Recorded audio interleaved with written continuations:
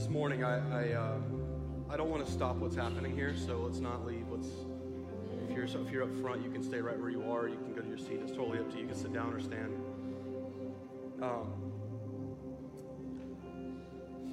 I came this morning with a message. We were going to start a 2-week series on the book of Jonah, and I still think we'll talk about it next week, and I'm going to talk about Jonah some this week.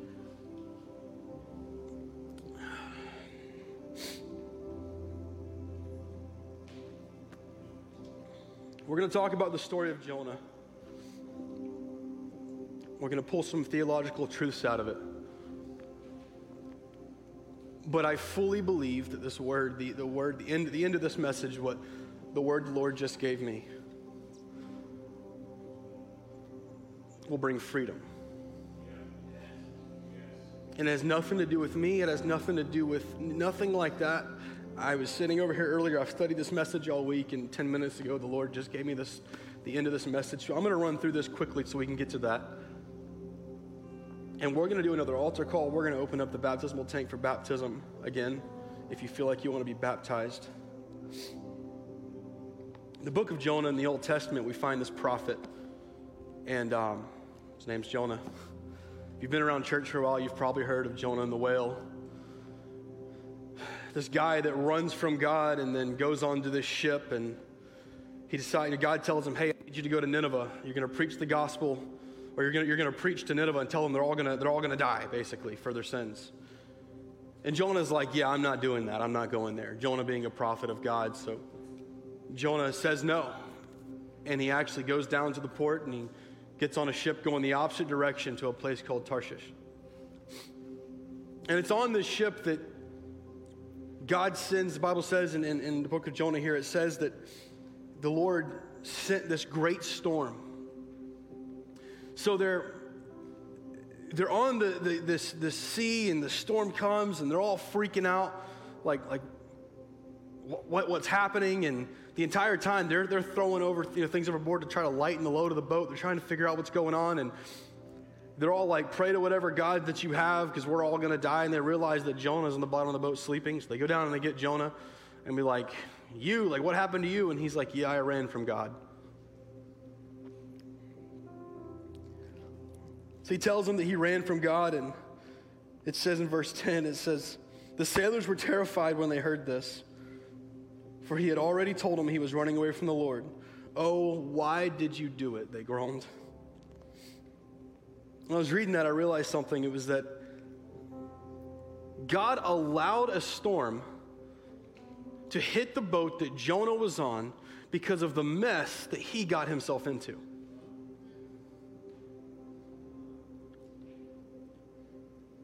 No one bought that ticket for Jonah but Jonah.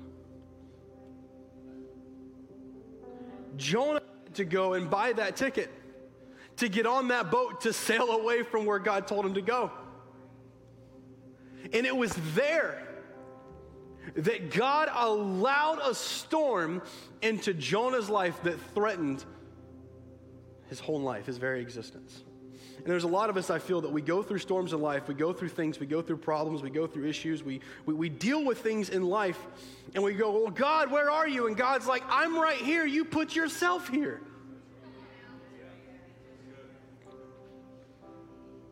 I didn't go anywhere. I've been here the whole time. And we blame God for the storm in our life that we put ourselves into. And then Jonah says in verse 12, "Throw me into the sea, and it will be calm again. And I know that this terrible storm is all my fault." And then verse 13 says, "Instead, the sailors rowed even harder to get the ship to land." Jonah admitted in that moment that he was the sin problem. I'm the issue. In that moment, the reason for the storm was highlighted right there. I'm the problem. I ran from God. And the sailors did what every one of us do. They said, "Well, let's just tolerate the sin problem and row a little bit harder."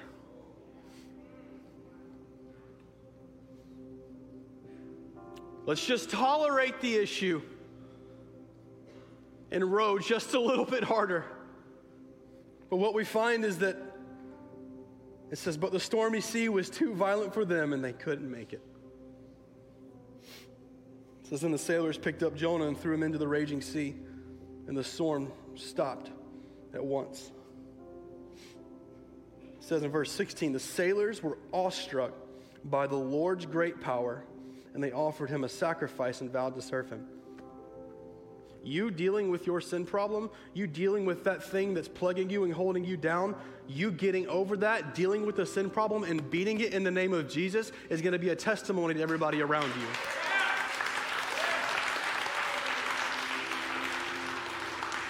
And people are going to see what the Lord has done in your life. And they're going to come to him simply because that's not the same person I used to know.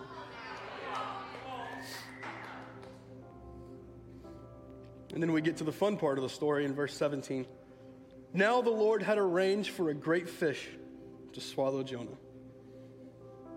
And Jonah was inside the fish for 3 days and 3 nights. And then right here, this is the part that I've read 100 times. I thought I had a really good point to this.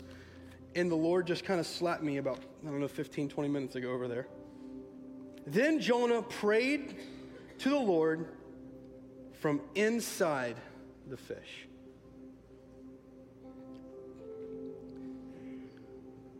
From inside the fish. Standing where he was, in the middle of the most difficult thing he had ever faced, that's where he started praying from. He didn't wait until everything was fine and easy and good and it was all of a sudden like you turn on the car radio and it's your favorite worship song and you start crying. It was right in the middle of it when he felt absolutely nothing that Jonah started praying. And then he laid the groundwork for you and I. He said, I cried out to the Lord in my great trouble, and he answered me. I called to you from the land of the dead, and Lord, you heard me. You threw me into the ocean depths, and I sank down to the heart of the sea. The mighty waters engulfed me. I was buried beneath your wild and stormy waves. Then I said, O Lord, you have driven me from your presence. Yet I will look once more towards your holy temple. I sank beneath the waves, and the waters closed over me. Seaweed wrapped itself around my head. I sank down to the very roots of the mountains. I was imprisoned in the earth, whose gates locked shut forever. But you, O Lord, my God, snatched me from the jaws of death. As my life was slipping away, I remembered the Lord, and my earnest prayer went out to you in your holy temple. Those who worship false gods turn their backs on all God's mercies, but I will offer sacrifices to you with songs of praise, and I will fulfill all my vows, for my salvation comes from the Lord alone. Jonah admitted his fault. He honored the Lord, and he rededicated his life. And as I was sitting over here thinking about this story a minute ago, I was over here and I watched Ryan. I watched you baptize somebody, Ryan. And the Lord said, that's the story.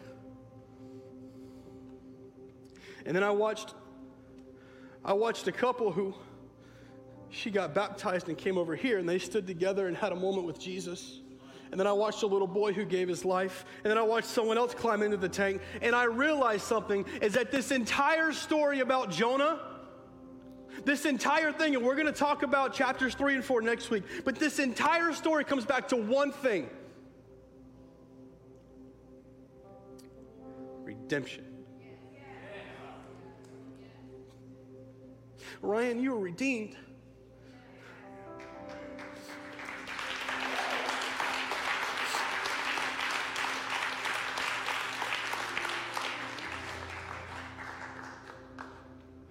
He snatched you from the pits of hell, Ryan. And he picked you up. He cleaned you off. He anointed you. And now I watched you up here today baptizing people in the name of Jesus.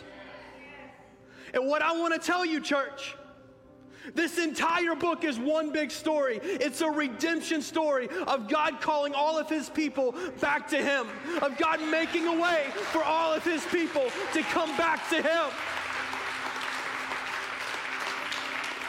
So we're going to do this. We're going to go back into worship. You guys can all stand. We're going to go back into this and go as long as it goes. Go home, go get brunch. I don't know. We're going to do something. But here's what I want to tell you right now. You want to be redeemed?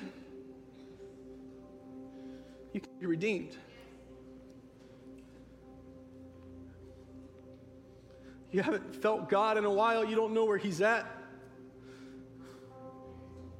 He's right there.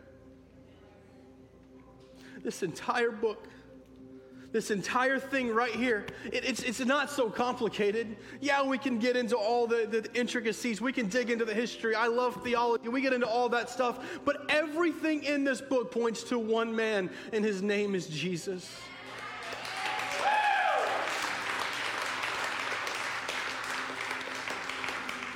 Even the story of Jonah points to Jesus. Because it paints a picture of a man who ran from God, and God said, I'm not finished with you yet.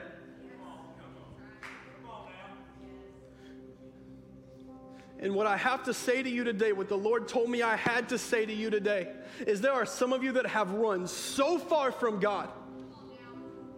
You have run so far that you don't even know if you can get back. You're sitting right here in church right now going, I don't know if he even wants me back. The enemy is filling your head with lies. He's telling you you're not worth it. Just off yourself right now. It won't be here any longer. You listen to me. That is a lie from hell.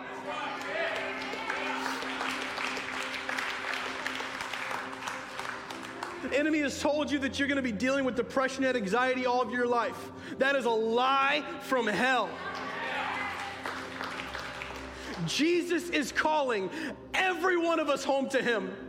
He is calling every one of us near to him, and it's our choice. He has left that up to you. You get to choose if you're going to look to him or not.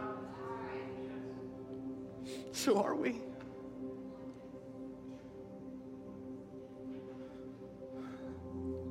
I was listening to a song this week that says, I love your presence. It literally just repeats that 100 times. And I was like, oh, I love this song. And then the Lord asked, but do you love my presence?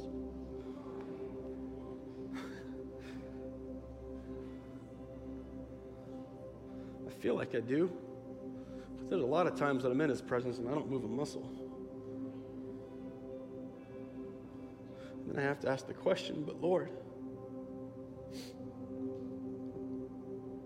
how far have I gone? And he says, not far enough. You're not out of my reach yet. This whole story is about a bunch of people that we have no right to be in his presence.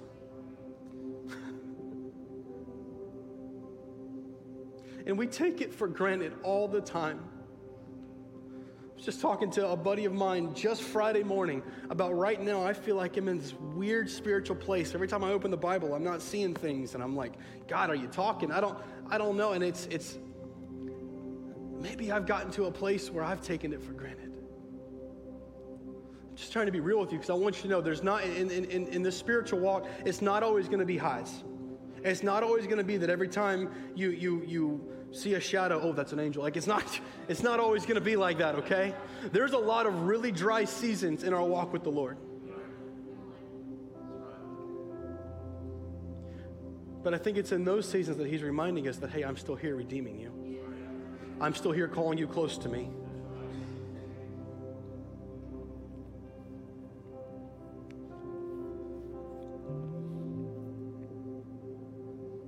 Church,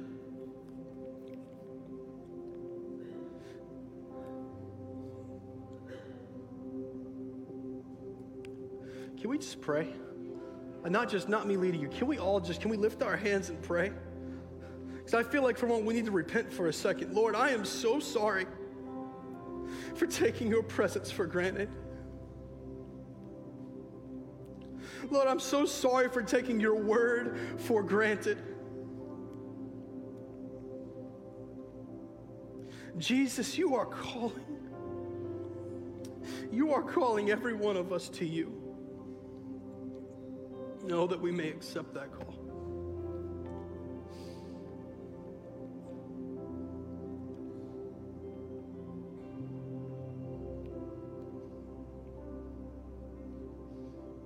Jesus.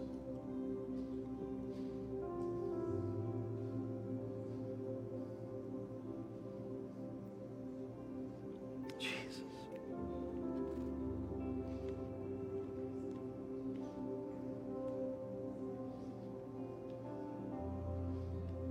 Church, in his presence, everything changes. Nothing is the same as it was.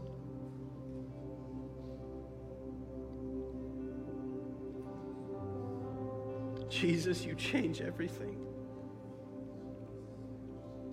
Lord, I thank you for redeeming us and calling us back to you. God, I thank you that we haven't gone too far.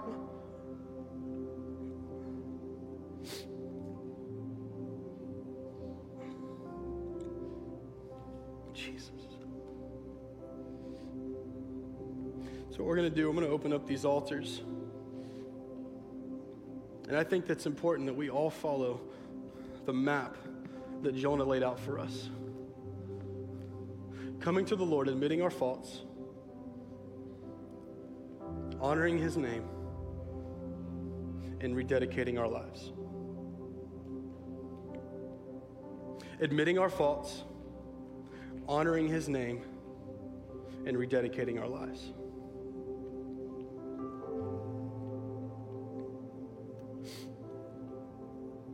So right now, these altars are open. We don't need to wait another minute. We don't need to wait one more second. He is so worthy. He is so holy. Jesus, right now, we honor your name. Jesus.